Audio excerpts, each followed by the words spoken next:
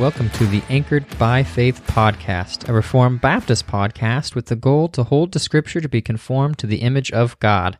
My name is Colton Wright, and my co-host over here, Logan Battisti. And we are coming to you on a St. Patty's Day. St. Patty's Day. That is right. It is St. Patty's Day, and we didn't have corned beef and cabbage. We didn't, but did you watch the video I sent you in the chat? I haven't watched it. I've seen it all over my Facebook today, though. We watched it at work. That doesn't surprise me. And for those of you who don't know what we're talking about, you can just look up St. Patrick and the Trinity, and you will find the lovely video that we are talking about. Really cements today. It puts such a good historical perspective on today. Oh, completely. But yeah, how's things been going? We're actually getting within 2 episodes in 1 month. We're getting there. So we're trying to get back to regular stuff. At least my wife's been pretty good at reminding me. Someone's got to remind us. Right. Especially for me, taking the time to sit down and go through some of these episodes after we've recorded it is quite a bit. Yeah, it is. You're the man with the computer. I can't even say I show up with a good voice. I'm just here. You put a lot of good input. You're the main input sometimes. Comic relief. That's what I am. Comic relief. Oh, he wishes he was comic relief. I didn't say it was a good comic relief. It's almost like from Night at the Museum 2 when Lancelot is... Or, no, that's 3. When 3. Oh, I didn't see 3. When Lancelot is going to Ben Stiller and saying, "Oh, you were just like this jester. Anything you say could make me laugh. You have the gift." And Ben Stiller just say something. Lancelot be cracking up. And then at the end of the show, he's like, "I was just kidding. You never had the gift." I didn't see the third one. I saw the second one. Third one's pretty good. You get to see his parents and learn about how the magical tablet got its powers. And why it got its powers like that. It's sad, though. After you watch the first one, I don't know if he's in the second one, but Robin Williams. He's in all 3 of them. Is he? Mm-hmm. Oh, I didn't realize they were... Wow, that's that old? Third one may have been some extra CGI of it, but yeah. That's why I still can't watch Mrs. Doubtfire. That's such a good movie.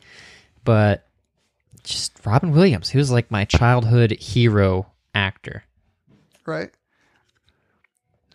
Oh, it's 2014. So, I don't know. When did Robin Williams die? That's about right. Yep, right after it came out. Wow. August 11th, 2014. That is depressing. Okay, well. That was one of the last movies he was in. On a somber note. Anyway. Right. Well, on a somber note, what's something that usually is pretty somber when most Christians think about it, but don't realize what it looks like sometimes? Are you talking about something that hits Baptist at the heart? It's something we probably die thinking of. That Baptists are not very good at, I should say. Not famous for. Let me put it that way. Not famous for. We are not famous. But we're trying to work on our transitions into what we're talking about. The smooth transition there. No, I mean, today we're going to be in chapter 9 of Donald Whitney's book, Spiritual Disciplines of the Christian Life. And it is on the mysterious topic of fasting. Gotta say it dramatic like. Because it's the one that, I mean, how often do you really hear about a sermon series on fasting? Or even a sermon, I guess is the better way to put it. You know, I've probably heard maybe 1, 2. What gets, for me, I think there's a lot of ink spilled on the topic of fasting, but it seems like there's not a lot of, doing of fasting. Yeah. I mean, I can't say I really... I've heard about it growing up, but we don't talk about what the theoretical practice of it is. Mm. Right? I mean, you can talk about how Moses was on Mount Sinai for 40 days with God. And he fasted there from food and water for 40 days, communicating with God, getting the law, understanding how to build the tabernacle. Or, yeah, that's right. I think. Tent of meeting, something. Mm-hmm. Yeah. You guys know what I'm talking about. Or like if Jesus, when he was 40 days of fasting in the wilderness and then was tempted by Satan. Mm-hmm. And there's other forms of fasting. When one that comes to mind is when Jonah went to Nineveh. Mm-hmm. Nineveh fasted for like 7 days, I think, or a few days. It was a few days. I didn't remember. I don't know. It was a long time. But they fasted. In repentance. Yep. And I mean, there's other times too, and we'll kind of go through those. I mean, Esther is another common one I can think of off the top of my head, where they fasted for 3 days before she went to see King Xerxes. Another somber note, think of the Jews that fasted, took a vow and fasted until Paul was dead. That is true. There is that one.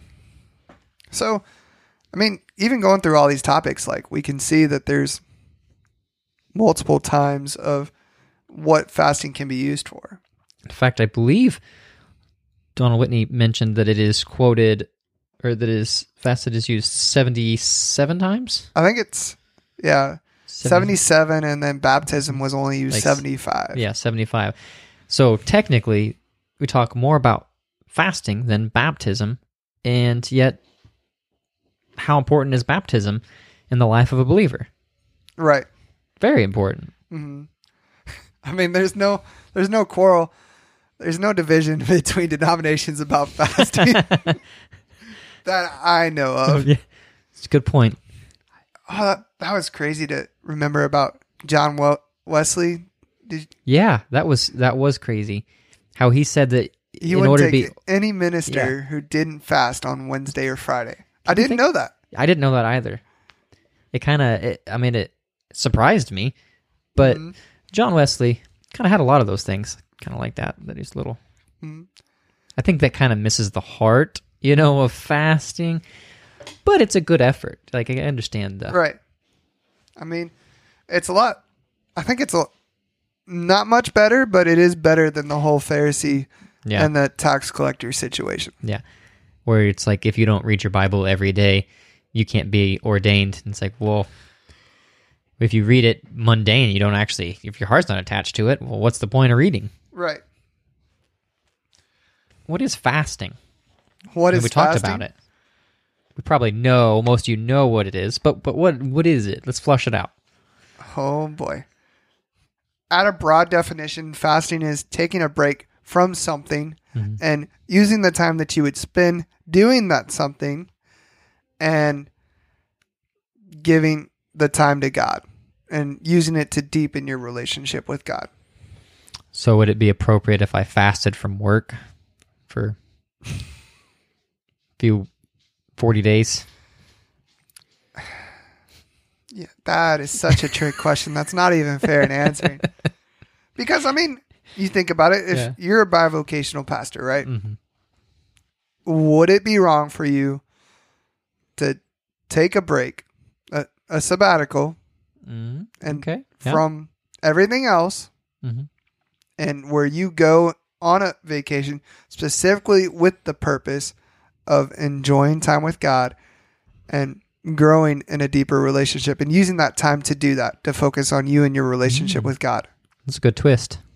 No, that's good. I actually know somebody, one of my old children's ministries, actually that's what they would do once a year, is they would go, and of course they were family. They'd go to a cabin, and that's what they would work on. Figure out what they're going to do for the next year and spend time relationship with God and figure out what the plan is. I think that's important. Yeah. I think that, that's a good point, where fasting is ceasing from that work in that aspect, and like a fasting is almost a Sabbath rest. Right. Yeah. Which, granted, it's kind of not. Yeah. But I like the idea of it. Yeah. Right. Fasting can be helpful in those Sabbath rest moments. So, my question to you is,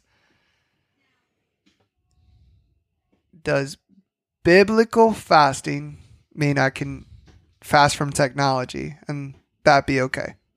Does biblical fasting? Yes, biblical. What's the definition of biblical fasting? Should probably be the better way to put that. Oh, I mean, what we see in Scripture is what we see things from fasting, or things such as food. We see food. We see food and water. We see sex. We see, I mean, when you look at Jesus, you can think of his as also a fasting from, in one aspect, from society entirely. He withdrew himself entirely. Right. Prayer on the mountaintops. Yep. Mm-hmm. We see, and I feel like I'm missing one. I really feel like we're almost like dying in line between fasting and like solitude with that. Yeah. They can go hand in hand. I feel like so, but what we're trying to get to the main point to is fasting in a biblical sense. The main fasting you see will be from food, water, and as Paul writes in one of his epistles, like there's a time where a man and woman will decide to separate. Mm-hmm. Well, not separate, but like will not have physical intimacy in order to promote their relationship with God, but then they should come back as soon as they're done. You should not do it for an extended period of time. Right. But it's interesting that is the only one that Paul says you shouldn't do very long. But yes. I kind of like this quote that he has. It says, self-indulgence is the enemy of gratitude, and self-discipline usually its friend and generator. That is why gluttony is a deadly sin. The early desert fathers believed that a person's appetites are linked. Full stomachs and jaded palates take the edge from our hunger and thirst for righteousness. They spoil the appetite for God. You know, when you think of going back to your technology, like, can you fast from technology? Well, yeah, but I don't think that's the essence of it.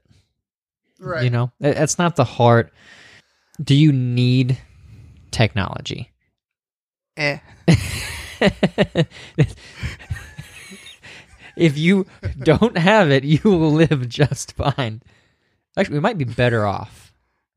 Theoretically, we would be better off, but I could not do half of what I do without technology. Well, you just stone tablets. They did it before. Oh. Good luck writing all your manuscripts for your sermons on a stone tablet. I mean, I've chiseled. Somebody's going to switch to memory real fast. Yeah. No manuscript today. But the essence of giving something up that is really a requirement almost in order to substitute that for God, to take that requirement that you need and give it and rely on God in that area. Well, I mean, let's get something straight, right? We're not saying that if you, I want to fast from Facebook or Snapchat or something for like a month so that I can focus more on a relationship. We're not taking away from that. No, you need to understand at points in times where idols are in your life, and sometimes you need that break to understand that they are idols in your life. Yeah. No, that's fine. That's okay to do those things. Right. That's a good fast. Yeah, that's a good fast, and it is a type of fasting. But we're trying to just stay close to home here on the scriptural essence of it. Right. And granted, I'm sure there are people who medically can't do it for prolonged periods. That's understandable too. I mean, obviously, if you're a diabetic, please don't just ignore eating for 3 days. That's not right. It's not gonna it's not good. You're gonna get closer to God, not in the way that you should. Like, even the essence of fasting is that those pangs of hunger, pangs of thirst are supposed to remind you of being dependent upon God. Mm-hmm. I what Desiring God says on this, on fasting, and trying to get at the heart of what you just said right there. It's the pains. Mm-hmm. It says, when your empty stomach starts to growl and begins sending your brain every feed me signal it can, don't be content to let your mind dwell on the fact that you haven't eaten. If you make it through with an iron will that says no to your stomach but doesn't turn your mind's eye elsewhere, it says more about your love for food than your love for God. Christian fasting turns his attention to Jesus or some greater cause of his in the world. Christian fasting seeks to take the pains of hunger and transpose them into the key of some eternal anthem, whether it's fighting against some sin, or pleading for someone's salvation, or for the cause of the unborn, or longing for a greater taste of Jesus. Yeah. Let's see. I gotta go back to it now. Like, Donald Whitney really explains it. It is voluntary in that fasting should not be coerced, and fasting is more than just the ultimate crash diet for the body. Mm-hmm. It is abstinence from food for spiritual purposes. You know, and I think that kind of undercuts exactly what Wesley did there. You know? Absolutely. I mean, there is a wider definition, and I mean, Martin Lloyd-Jones kind of explains it. To make the matter complete, we would add that fasting, if we conceive of it truly, must not only be confined to the question of food and drink. Fasting should really be made to include abstinence from anything which is legitimate in and of itself for the sake of some special spiritual purpose. There are many bodily functions which are right and normal and perfectly legitimate, but which for special peculiar reasons, certain circumstances, should be controlled. That is fasting. There I suggest is a kind of general definition of what is meant by fasting. I mean, he's not wrong. No. I mean, what we'll see is there's going to be two different fasts that's going to be set up. Mm-hmm. There's going to be a fast set up from the basic requirements of food and water, and then those that are external, I mean, not as intrinsic, I suppose. Yeah. Would be kind of the two. But both of these types lead to one purpose, right? Mm-hmm. I mean, it's all focusing and using the time that you would spend doing both of these to say, hey, I'm giving this time to God, to use it to spend with God. And how does a fast, like, given the time to God, how long, what's the longevity there? How much time should we give? And that's really a personal question. Mm-hmm. I mean, I wouldn't recommend, if you've never done a fast before, to try to go for 3 days. Yeah. It's a valid point. You mean I shouldn't just go straight for 40? Oh, please don't go straight for 40. And if you go for 40, make sure you drink water. Because you cannot live for more than 3 days without water. It's, I was thinking about fasting. And this is not funny, but it was funny. It cracked me up. I was like, you don't hear people ever say, I'm going to fast from water. Because you really can't. You're just not going to make it that long. Right. I mean, supernaturally, there are people who made it that long. Yes. Supernaturally. Supernaturally. But I would not recommend it being something we try. But, we have the normal fasts, right? That is talked about, for instance, like in Matthew 4, mm-hmm. verse 12. It says, after fasting 40 days and 40 nights, he was hungry. That is Jesus. You mean verse 2? Verse 2. What did I say? 12. Sorry. You're good. I'm staring at it, and my mind is not working. And coincidentally, in Luke chapter 4, verse 2, it says he ate nothing during those days. Talk about a parallel. That's a parallel. It's like they tried to do it. It's like they tried to. Yeah. But it does not say that Jesus didn't drink anything. So there's a good possibility that during those times that Jesus drank water while he was fasting from food. Yeah. It's a possibility. It doesn't specify. But that is what you would consider a full fast, a normal fast. No food, normal fast. And then you have what's called a partial fast, right? Right. For this one, you think back to Daniel and Meshach. Reg.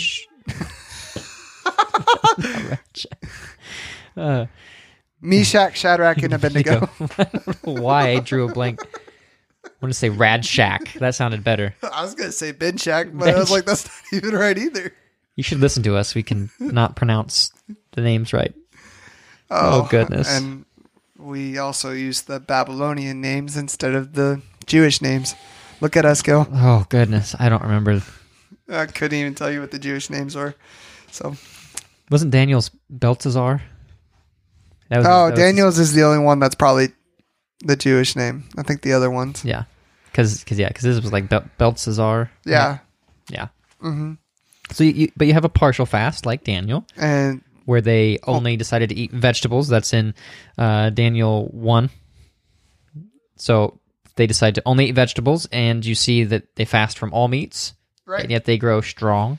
Or you get the wild man, John the Baptist. Honey and locust. Honey and locust. You know, I have heard of a lot of diets. Keto, Atkins, never that one. John the Baptist diet. Be onto something. It's definitely not the Baptist diet, that's for sure. We could publish that. They have, think about it. They have prayer towels. Okay? We could have a prayer diet. No. No. Don't want to have to explain that one to heaven or God in heaven. Or what'd you do with your time? What is this? The prayer diet.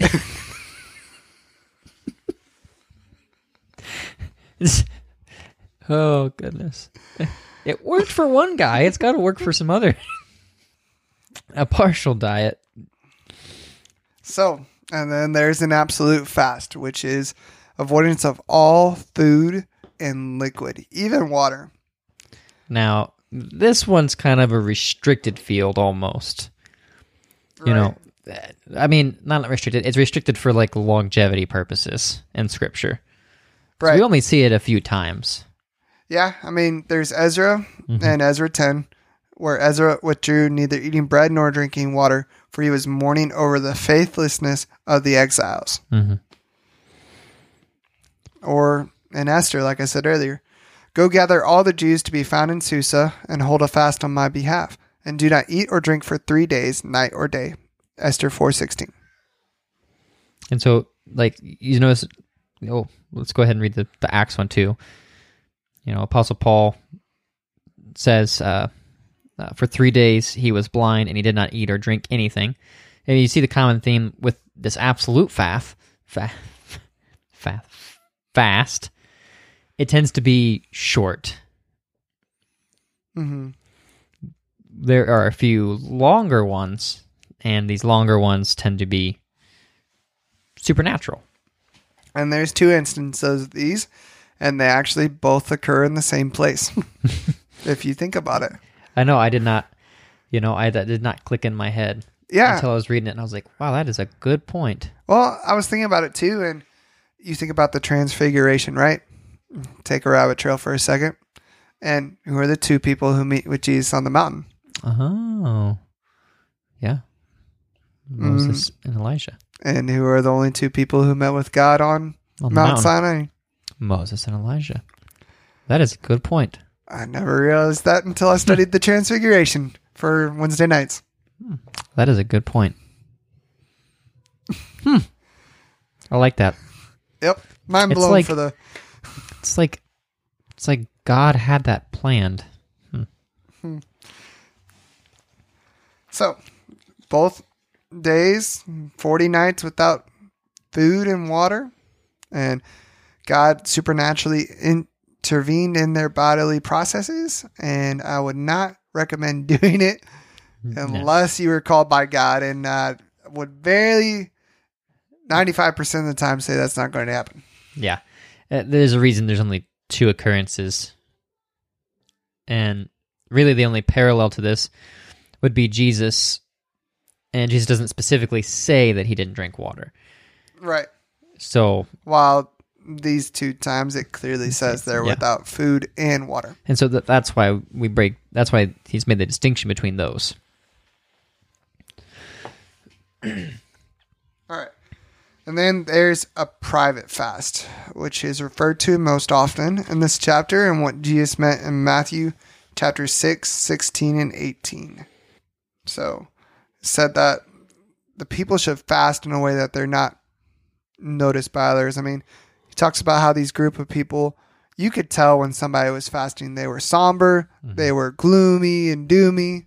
I mean, imagine if you didn't eat. You were hangry. Yeah. I could imagine me being pretty hangry after a few days. Yeah. Especially after all the good food we had tonight. That's good food.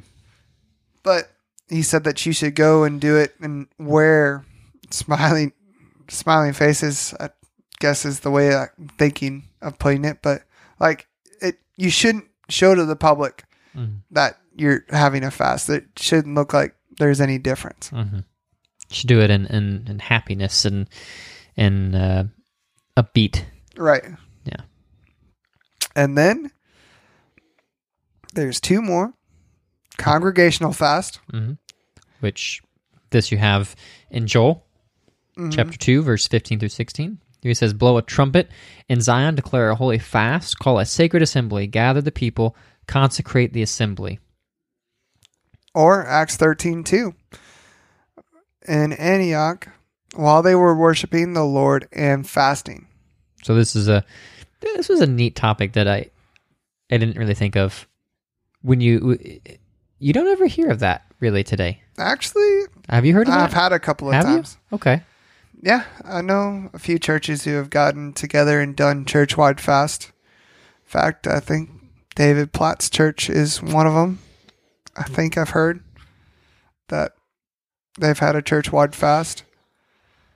I mean, actually, I do know a local one. Cody's church has done that. Oh, okay. And then I actually really think it's important.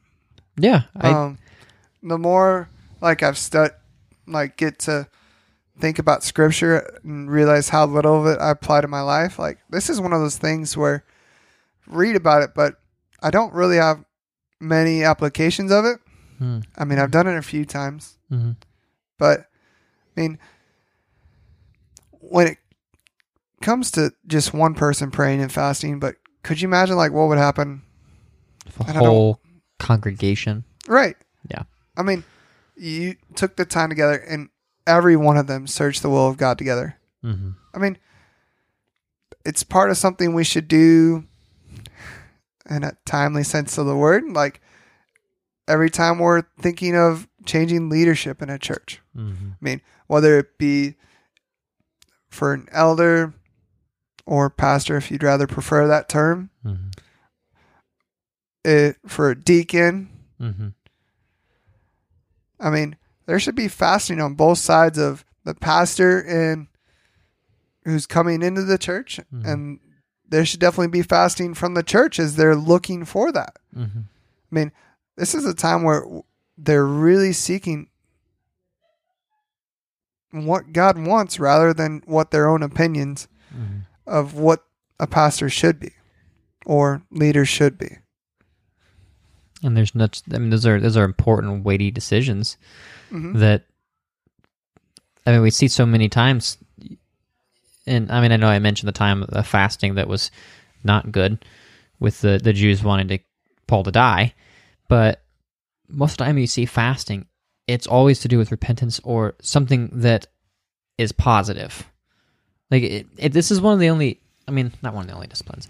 This is one of the disciplines that has typically a positive outcome in Scripture. Does that make sense? Yeah. I mean, there's a few times where it doesn't, but there's a lot of positivity when you implement this. And I think there's something to that when you are withholding that substance that you require and you trust in God, it aligns yourself closer to his will and not yours. Not that God is being persuaded by your fasting, but your fasting allows you to become more acquainted with God's will for your life. Right. I mean, there's even a chance of where it's not just congregational, it's not just private, but there's also national fasts that occur in Scripture. Mm-hmm. I mean, King Jehoshaphat in 2 Chronicles 23 called for a national fast.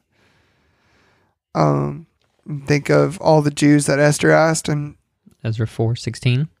Mm-hmm. And then look at Nehemiah 9:1, Esther 4:6, and then even in Jonah chapter 3, Nineveh, which we talked about earlier. Nationally, we're told that neither man nor animal could eat or drink. You know, I didn't know this. Did you know that during the early days of our nation, Congress proclaimed 3 national fasts? I did not know that.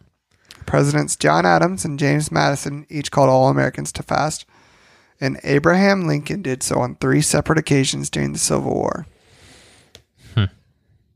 And that was your tidbit of trivia for today. When you think about how secular we are today, that's hard to imagine.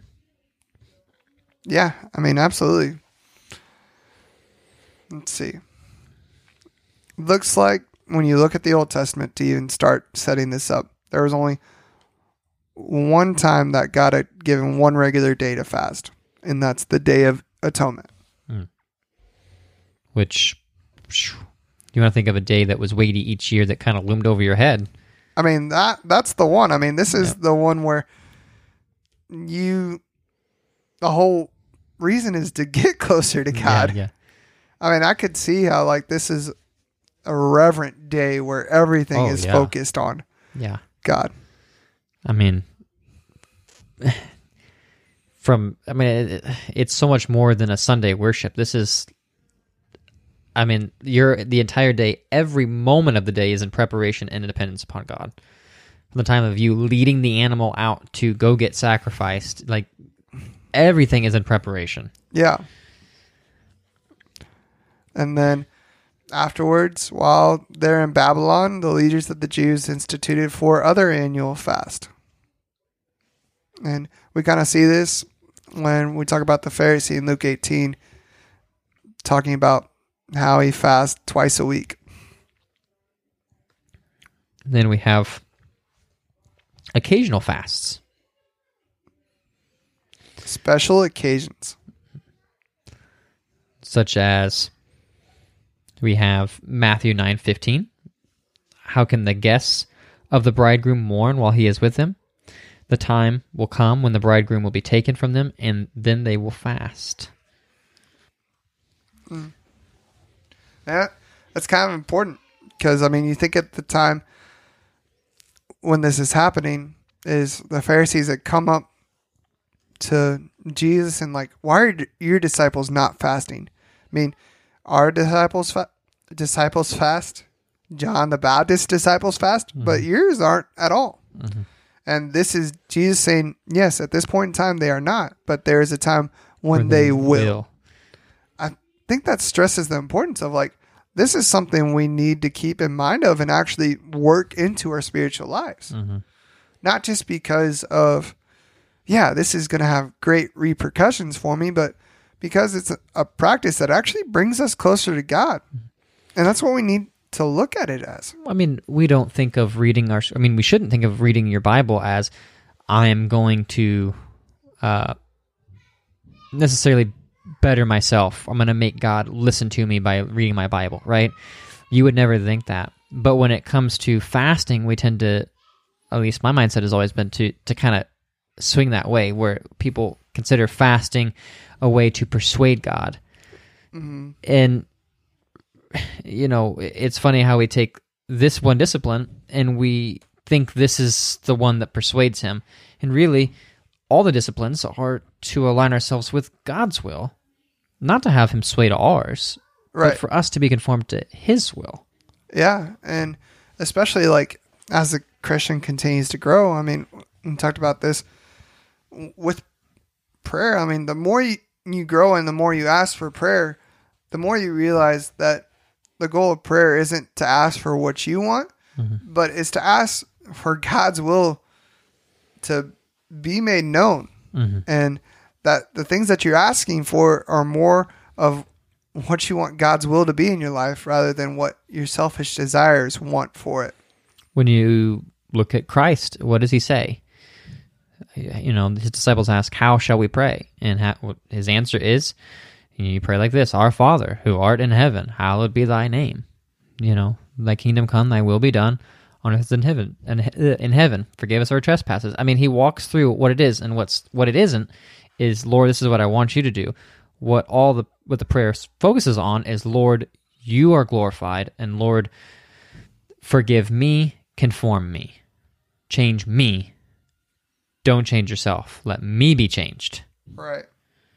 And Christ modeled that for us. I mean, he even tells us that while he's teaching in Matthew chapter 6. And when you fast, is how he starts it off. It says, don't act like those who are gloomy, if I remember. But when you fast. Yeah. Not if you fast. Right. But when you fast. And then you couple that with what he said before, they will fast. When you fast, Or even explaining, and when you pray. I mean, really, if you go back through the Sermon on the Mount, it's really explained so many intrinsic things to what the kingdom is going to be like and what values are upheld in the kingdom. Should be the way I should put it. I mean, yeah, you have, so when you give, isn't that also, I mean, in comparison, there's some, when you give, don't let your one hand know, like, it's amazing when you couple that with the giving aspect. We go, yeah, that's, that has really heavy weight, and we want to institute that. Absolutely. Almost dogmatically, you think of when you pray, and then when you get to fasting, when you fast. We put so much weight on everything else, and we get to fast. It's like, yeah, we'll get over that real fast. We'll get over the fasting fast. We skip past it, and we don't let it sink in how important it is wedged in there with all those. Yeah. I mean, think about it. Even Christians in the book of Acts fasted. I mean, we talked about chapter 9, verse 9. And when they fasted. Yeah, it's even in chapter 13 to chapter 14, 23. I mean, I'm pretty sure like Christians were fasting because of Peter and them being in a prison. And yeah, when Peter's in prison, at these important moments is when they fast. I mean, it humbles me to think of, I've made some pretty, very, very important decisions in my life. And, there's a lot of times it doesn't even cross my mind to fast. Yeah. I mean, there's a couple of times where I think of, and I'm sure as we go through the chapter, we'll get to it, but I think the one moment that kind of stands out to me is like King David. And you get to his sin of Bathsheba, and Nathan the prophet comes and confronts him about it and tells him like, this is what's going to happen. And then tells him that since Bathsheba is pregnant, the child is going to die. Okay. The child's born and automatically becomes sick. So what does David do? For like 3 days, like sackcloth, ashes, fasting without food and drink. And people are asking like, why in the world are you doing this? Well, maybe because by fasting, God will change his mind. Now, if you know the story, obviously it doesn't, like, the consequences carried out still. But David's not ashamed of it. It's not upset by it. Like, he goes right afterwards and eats and drinks normally again. Because, I mean, understands it was like a switch almost for him. right. He went from fasting. Notice it was news that his son had died, and he basically gets up and he's like, okay. Right. This was what God had told me was going to happen. I understand that it was God had made this the way it's going to be, and my sin has consequences, but doesn't mean I'm going to not try to pray and fast for this. And I mean, continues on. This is still a man who is considered a man after God's own heart. Yeah. Through everything. Yeah.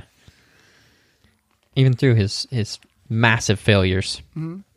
So question, we talked about disciples weren't supposed to fast when Jesus was here, but when did the time start for them to fast? When the bridegroom left. Has the bridegroom come back? No, he has not. So, if the bridegroom has not come back, what does that mean? Means we should not fast, right? Just kidding. We should fast. We should fast, yes. Yeah, I mean, Jesus is away. I mean, we're still praying for God's will to be done here on earth. Ooh, another quote by John Piper on fasting.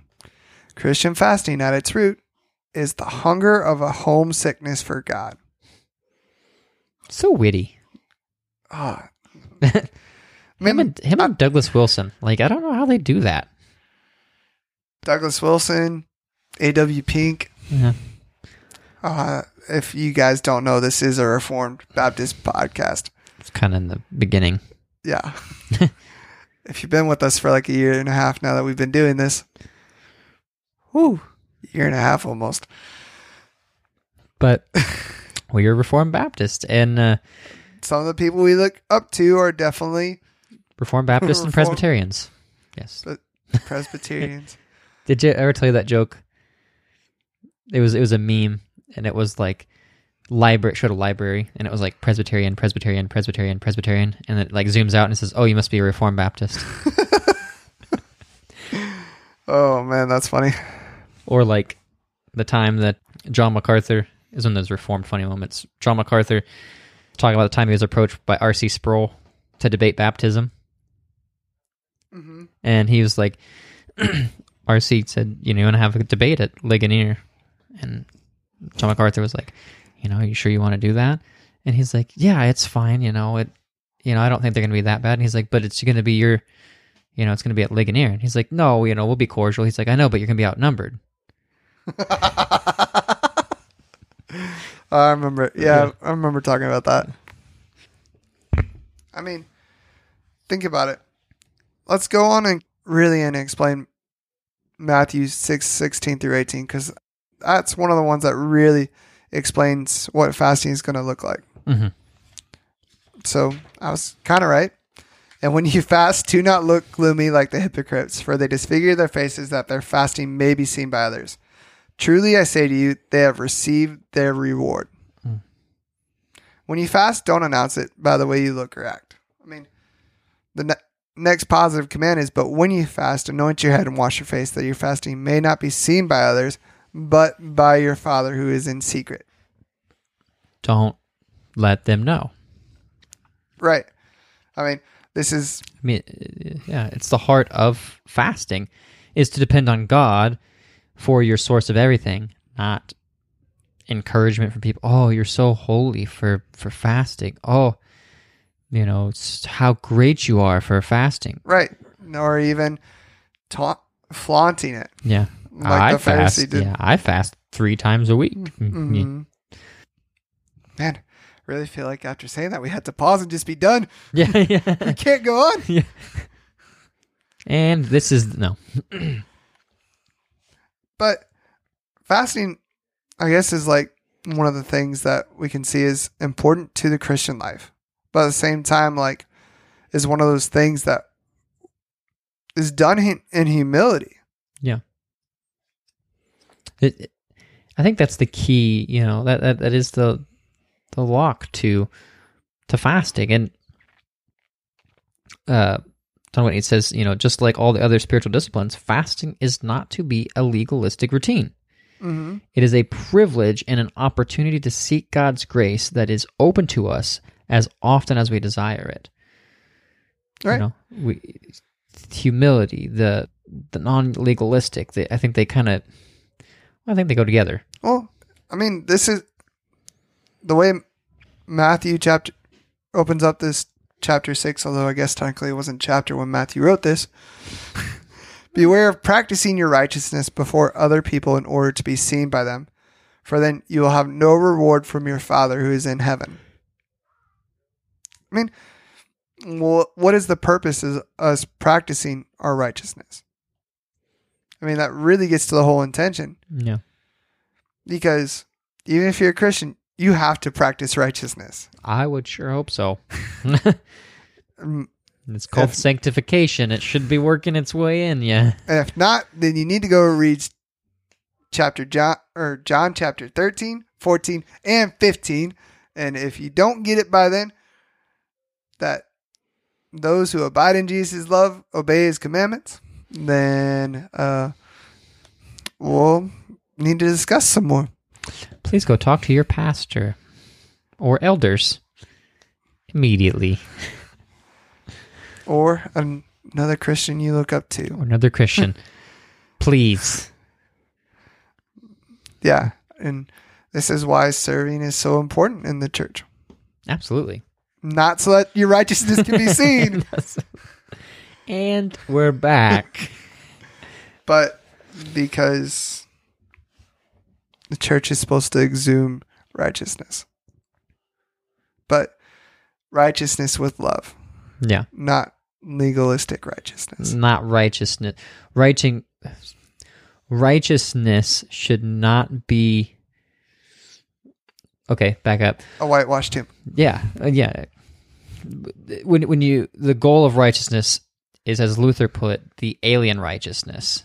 When you first must understand that the righteousness that you have, that you possess in front of God, is not your righteousness. Therefore, you cannot work up in yourself righteousness. The only righteousness that is worked in you is through the Spirit, which is an act of grace. So even your acts of quote-unquote righteousness, the walking of sanctification, is by the Spirit. It is not of your own doing. Mm-hmm. You know, we are created for His workmanship in Christ Jesus. We are created. Spirit works through us.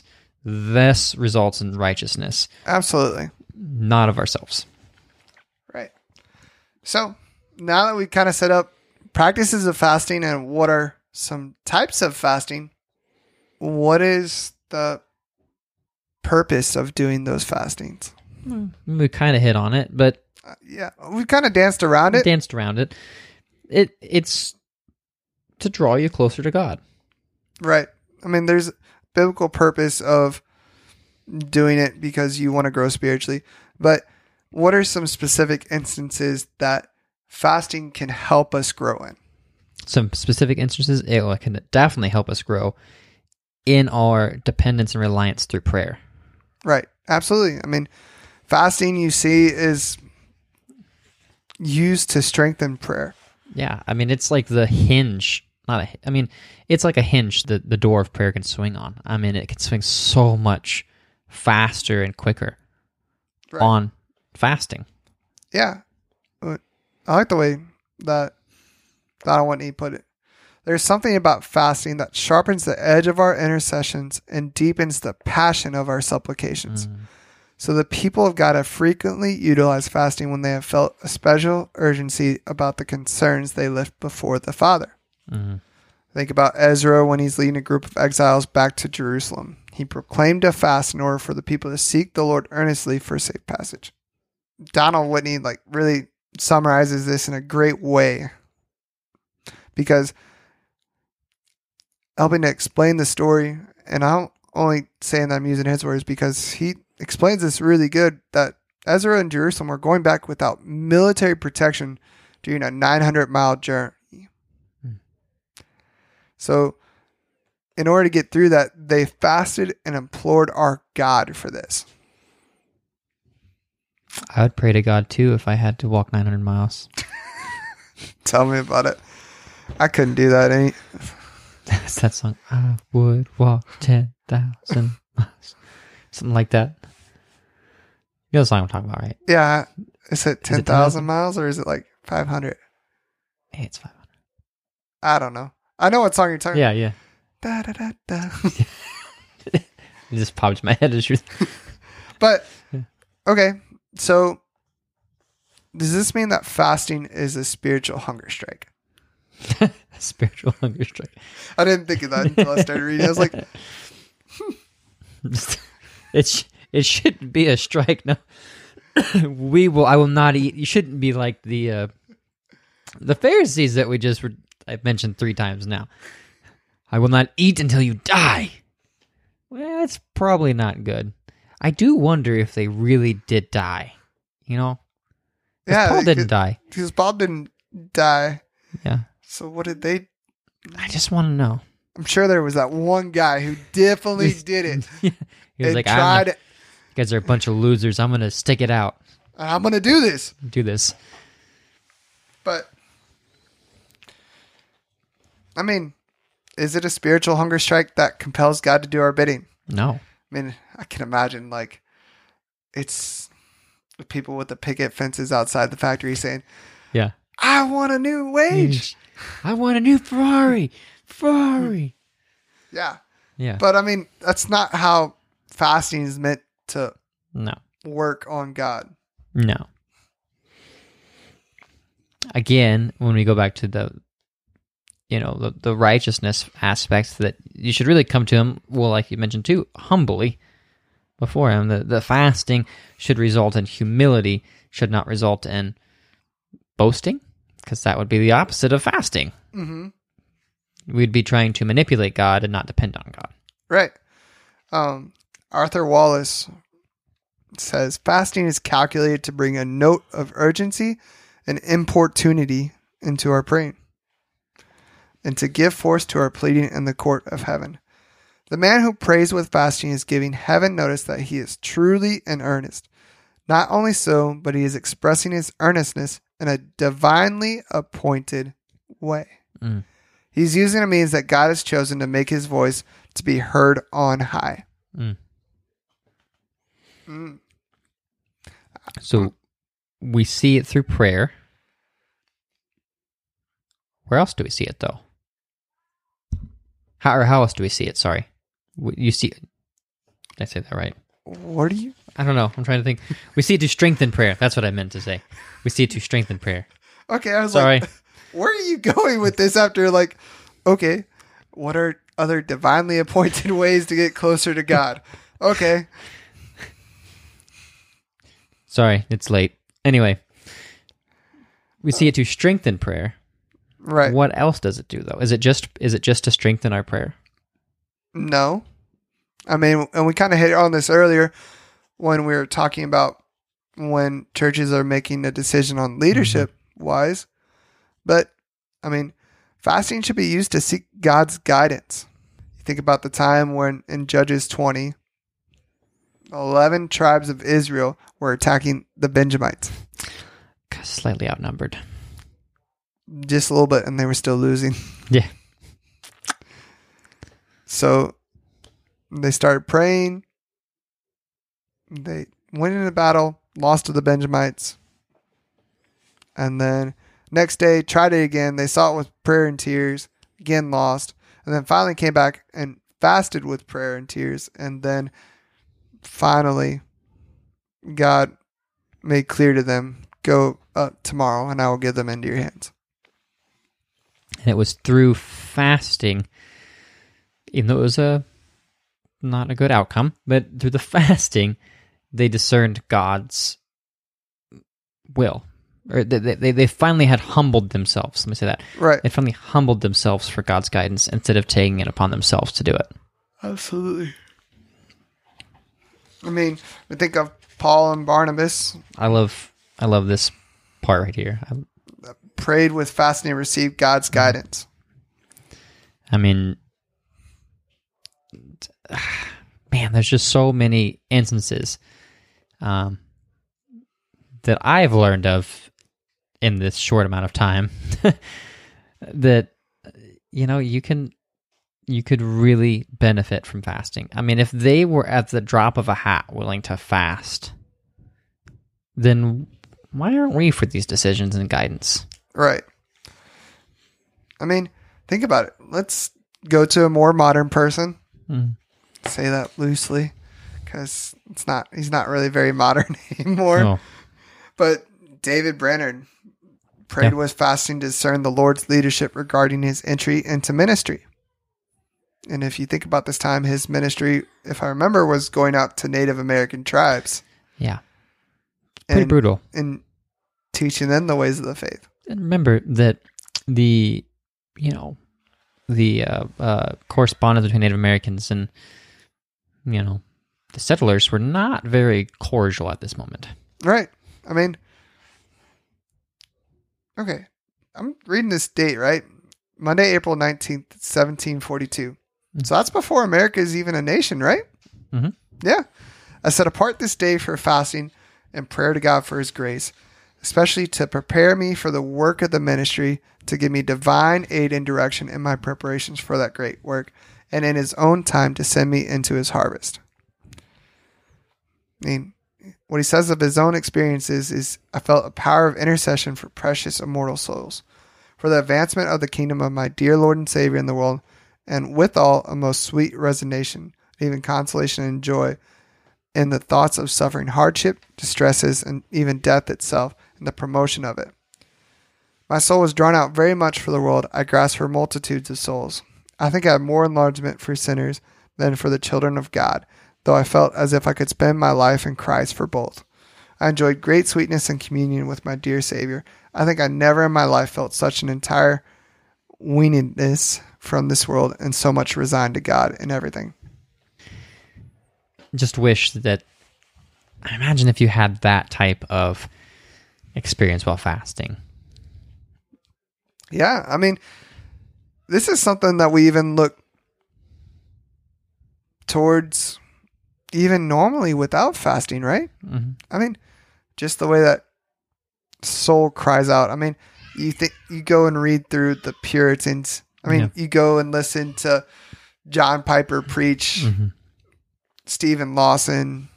I mean, any pastor who, like, you can tell has a deep relationship with God, and not just acting like it, but like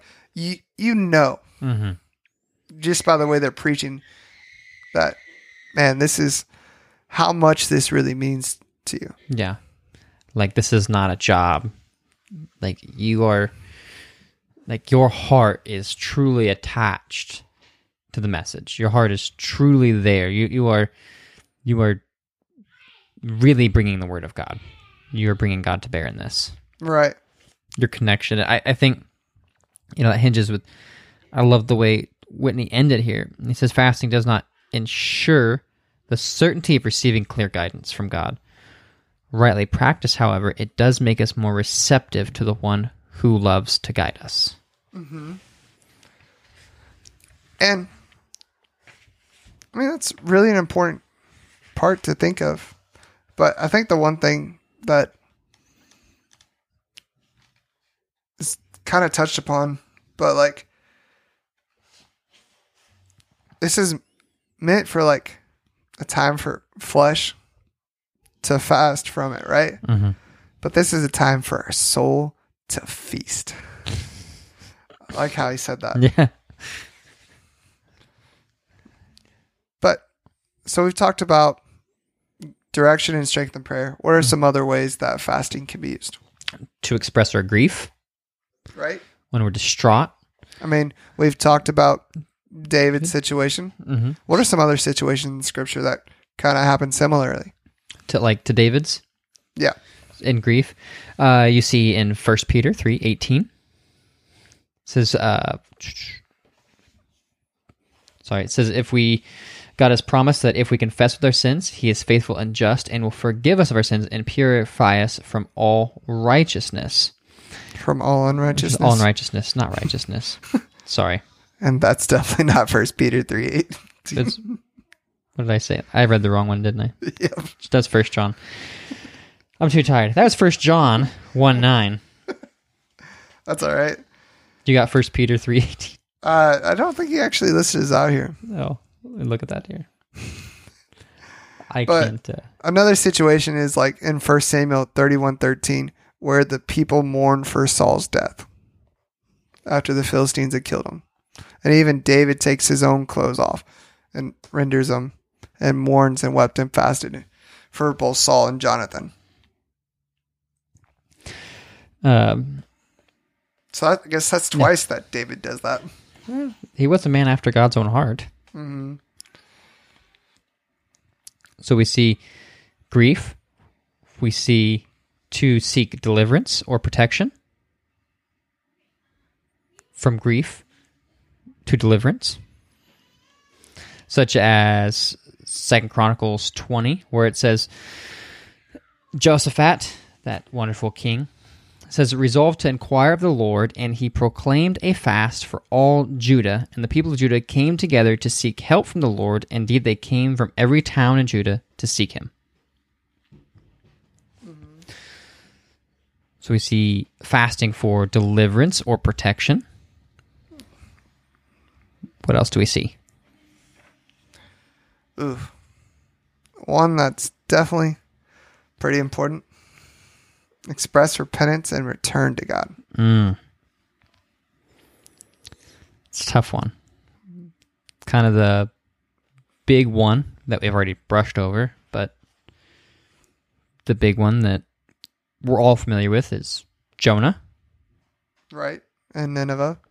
Jonah and Nineveh. We see all the Ninevites turned from their ways, trusted in the Lord. Yep. In Joel 2:12, the Lord specifically commands his people to signify their repentance and their return to him by fasting. Yet even now, declares the Lord, return to me with all your heart, with fasting, with weeping, and with mourning. And kind of shows how repentance isn't just something that isn't words that we can say. I mean, it has to be followed with actions. That's that. It's something that's provable. Yeah, it is. That's the repentance, that the Greek word metanoia, the changing of mind, the concept of going one direction and pivoting and going the other direction, a complete alteration. Right. And if you haven't read it, read Thomas Watson's Doctrine of Repentance. Mm-hmm. Amen. Okay. I like what Whitney says again. It says, not only can fasting express repentance, but it can also be in vain without repentance. Absolutely. I mean, we think about, again, the Pharisee, but that's the easiest one to run back to. But even all these spiritual disciplines without repentance are in vain. Yeah. They become just tasks, boxes, no more than check marks. Check marks. No more than feeding the cat and watering the dog. Right. I mean, they're a dead work. Mm-hmm. And remember, these disciplines are supposed to be an outflowing of the Spirit, a working of the Spirit in your life. And so to detach them from that, it's kind of like, I don't know, trying to walk on your hands. Right. Let's read this quote from Thomas Boston. It says, in vain will you fast and pretend to be humbled for our sins, and make confession of them, if our love of sin be not turned into hatred, our liking of it too into loathing, and our cleaving to it into a longing to be rid of it, with full purpose to resist the motions of it in our heart and the outbreakings thereof in our life, if we turn not unto God as our rightful Lord and Master and return to our duty again. I mean, even in thinking of this repentance, like,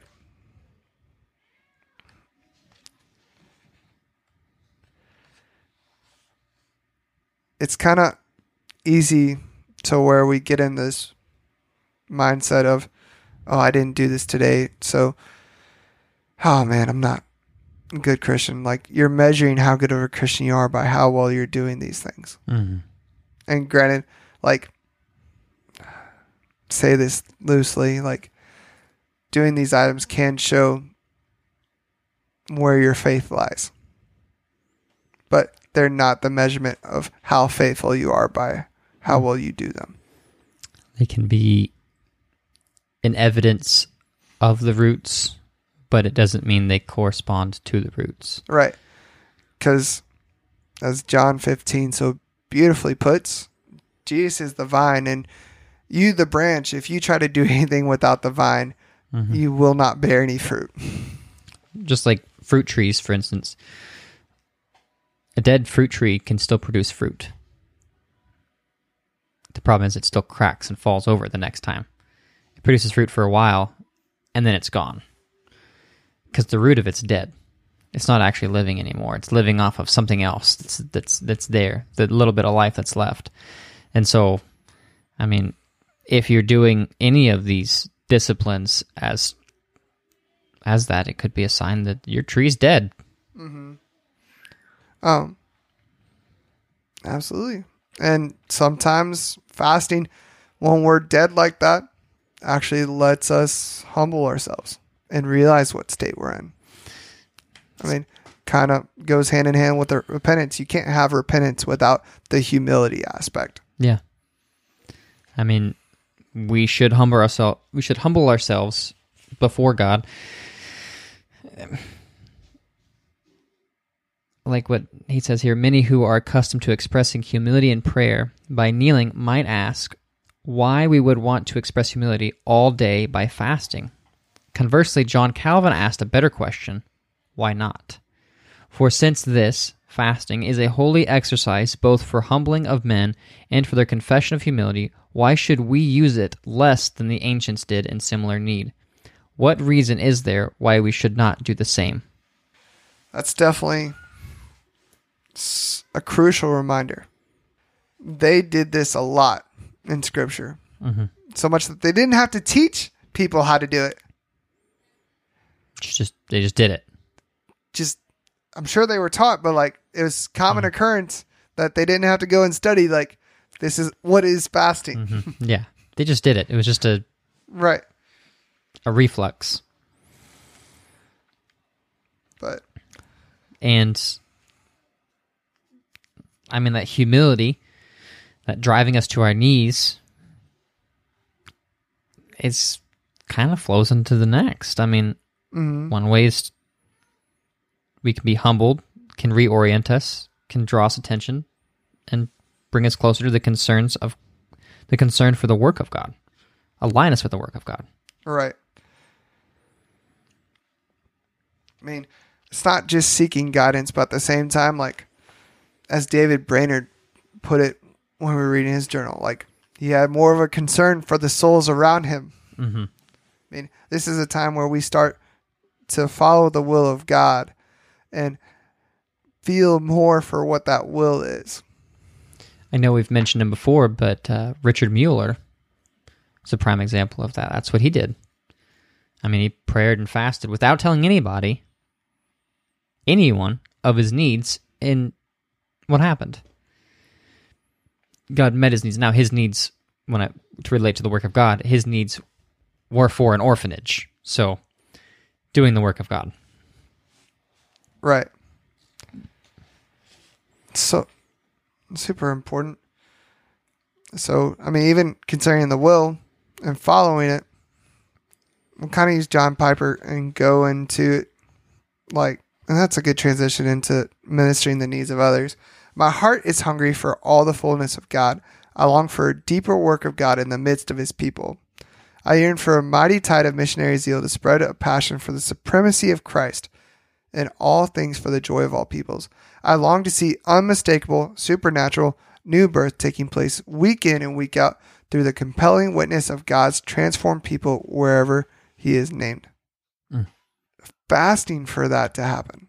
When God is transforming people, he's using fasting to ministering to the needs of others. It flows into the other. Yeah. Isaiah 58. It's one of the most extensive passages in Scripture dealing exclusively with fasting. God emphasizes fasting for the purpose of meeting the needs of others. Behold, in the day of your fast, the Lord said to them in verses 3 through 4, you seek your own pleasure and oppress all your workers. Behold, you fast only to quarrel and to fight and to hit with a wicked fist. Fasting like yours this day will not make your voice to be heard on high.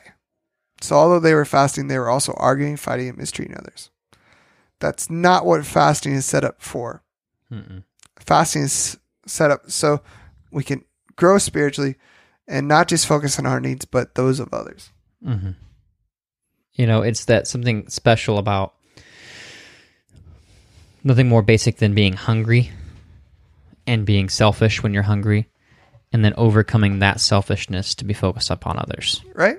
But I mean, it's one of those times too where it's something that can happen during a congregational fast or even a national fast or even something between you and your friends. I mean, you have a need that needs to be met. This is your time to fast and pray together for that.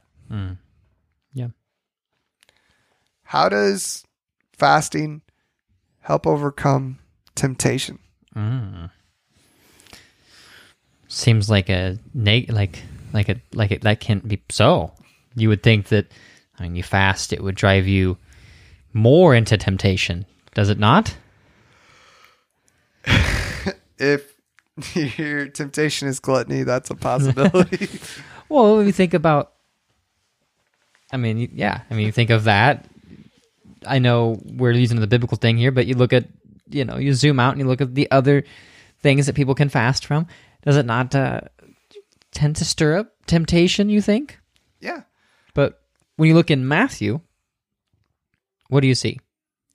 In Matthew chapter 4, verses 1 through 11, you see verse 2 of that familiar passage tells us that Jesus fasted for 40 days and 40 nights. In the spiritual strength of that prolonged fast, he was prepared to overcome a direct onslaught of temptation from Satan himself, the strongest he would face until Gethsemane. So it was during that fast that he privately dedicated himself to the Father for the public ministry he would begin soon after. It was after that temptation, the fasting was during that temptation, and because of that, that really set up the garden. Mm-hmm. I mean, the toughest thing that anyone has ever experienced. Right. Ever. Well, if I remember too, this even goes back to pointing towards the original priesthood when it was set up. If I remember, Aaron and his two sons, they also had to sit right there at the temple and fast for ordination. If I remember. I believe I know they had to sit there and they could not move away from the tabernacle for a few hours. I have to look into that. Might be right. Might be right there. But, there's so many different things that we realize that we can use fasting for that we don't. And we're trying to make sure that we list those out there. And really all these at the same time, they interplay off each other so well too. Yeah. Ultimately this last one, I think you can see in almost every one of the last things. I would hope so. To express love and worship God. Yeah. Really, that should be almost the capstone to every single one of them. It is the chain that's linked to every single one of them. All this, all fasting, praying, everything should lead to the love and worship of God. That's the point of it, to give up something that's required of you to focus on the one who is more important in your life. You need him more than food and water. Right. Like David Smith puts it really well. Any blessing which is bestowed by the Father upon his undeserving children must be considered to be an act of grace. We have failed to appreciate the mercy of the Lord if we think by our doing something we have forced or even coerced God to grant that blessing which we have asked for. All of our fasting, therefore, must be on this basis.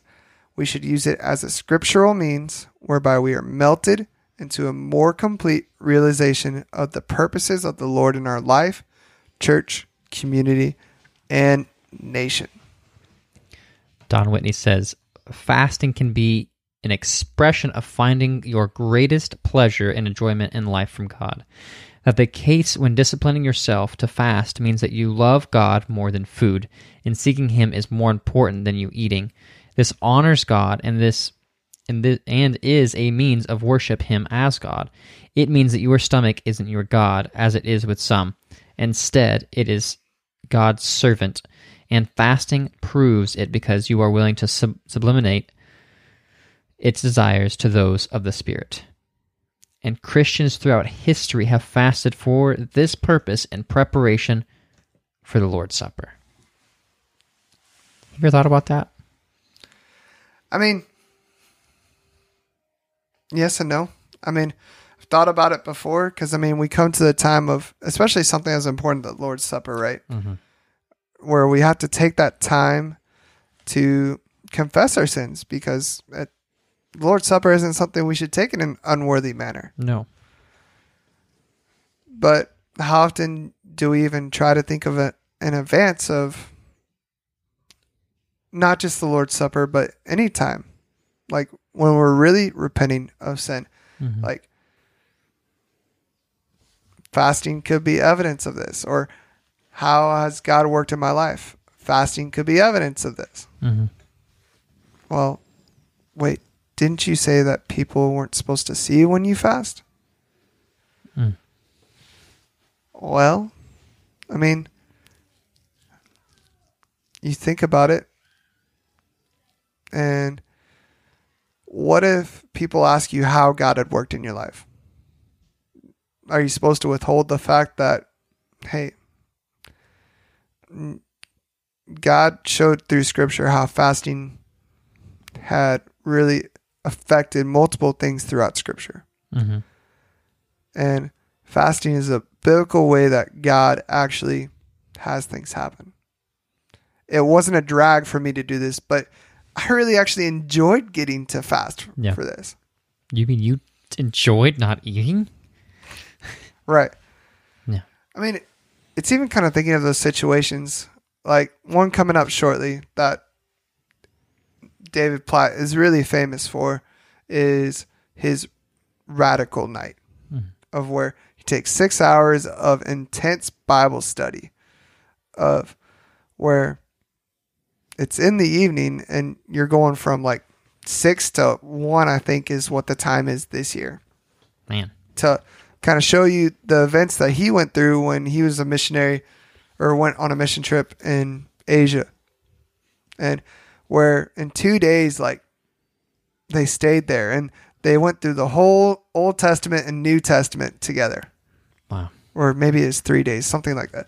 But like these people, they gave up tending their farms. They gave up their livelihoods for a little bit just so that they could understand more of who God was and who He is. Preaching the whole Bible in that amount of time. Not preaching it, but studying it. But going through teaching it, yeah. Teaching it, yeah. I mean, it's taking me almost a whole year to go through the 4 Gospels, if not more. Yeah. So it's more than a few days if you added up all the hours. Yeah. But want to make sure that you guys just understand how important fasting needs to be in our lives. I mean, all these spiritual disciplines are things that we need to crucially look at, but fasting is probably the one that gets talked about the least. It does, and when it gets talked about, it seems like the essence of it is missed. Right. You know, when it gets talked about, it tends to focus on, yes, times of struggles, times of increasing your prayer power. There you go. Right. You know, that's more the essence of it. It's more like, this is the benefits of it. Yeah. This is the magic key. This is what you need to do. This is the name it and claim it and blab it and grab it type situation, you know. Instead of this is the mechanism that makes you depend on God more. Right. Instead of you changing God, He changes you through your actions. Absolutely. Man. Gotta say, I've actually really... This study has made me evaluate my own personal walk and what areas I haven't shored up, really. Right? I mean, if you think about it, this is the longest series we've had so far. Yeah, we've only done like 3 series, though. Yeah, but I mean, you think about it. We breezed through the 5 doctrines of grace pretty quickly. Mm-hmm. I mean, we breezed through Lamentations pretty quickly. And we've been on this since almost a whole year ago, I'm pretty sure. You're probably right. It's been a little bit. Granted, I mean, we're only doing 1 or 2 episodes a month, but I mean, still, this has been like a pretty weighty subject that we all need to think about. It is. And, you know, maybe there's something that kind of resonates with everybody as you walk through these disciplines. Mm-hmm. Something that needs to be reminded of, or things that need to implement. Yeah. Because there's things that, oh yeah, I forgot that was there, and I really need to focus on that again. Yeah. It's like a reorienting yourself to God, you know, which is what the spiritual disciplines are supposed to do. It's supposed to discipline you into a godly image. Right. And it's more like, yes, you're doing these things to discipline you, but God is using those disciplines to discipline you. Yeah, yeah. Each one is a stick, and he's smacking you with it. No. No. But guys, thanks for listening to Anchored by Faith. You can find us on most major podcasting sites, or find us at anchoredbyfaith.podbean.com. And you can also find us on Twitter at ROM829ABF. Feel free to be on the lookout for new episodes in spiritual disciplines. We only got a few more left. Yep. I think could have like only 2 or 3 depending on how we mix up these next 2. So feel free on the lookout for those. And remember, the goal here is to help us and you to be more conformed to the image of God, and let God work in our lives to do that. Thanks again for listening, guys. My name is Logan Battisti. And my name's Colton Wright. Good night. And God bless.